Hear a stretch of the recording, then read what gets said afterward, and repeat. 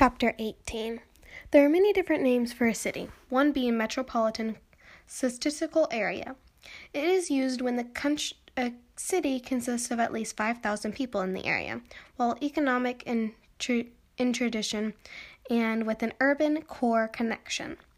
Gravity model is important to show why places that are big are close together will have great communication rather than small spread out places.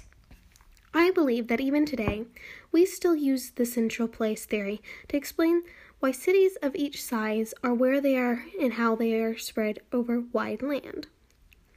Range is the distance people will travel to get food and services. Some will travel very far to get what they want. Many people do this around the world. While it is the same word, range can also mean how far something can be shot or thrown, unlike in the text being used for how far people will travel.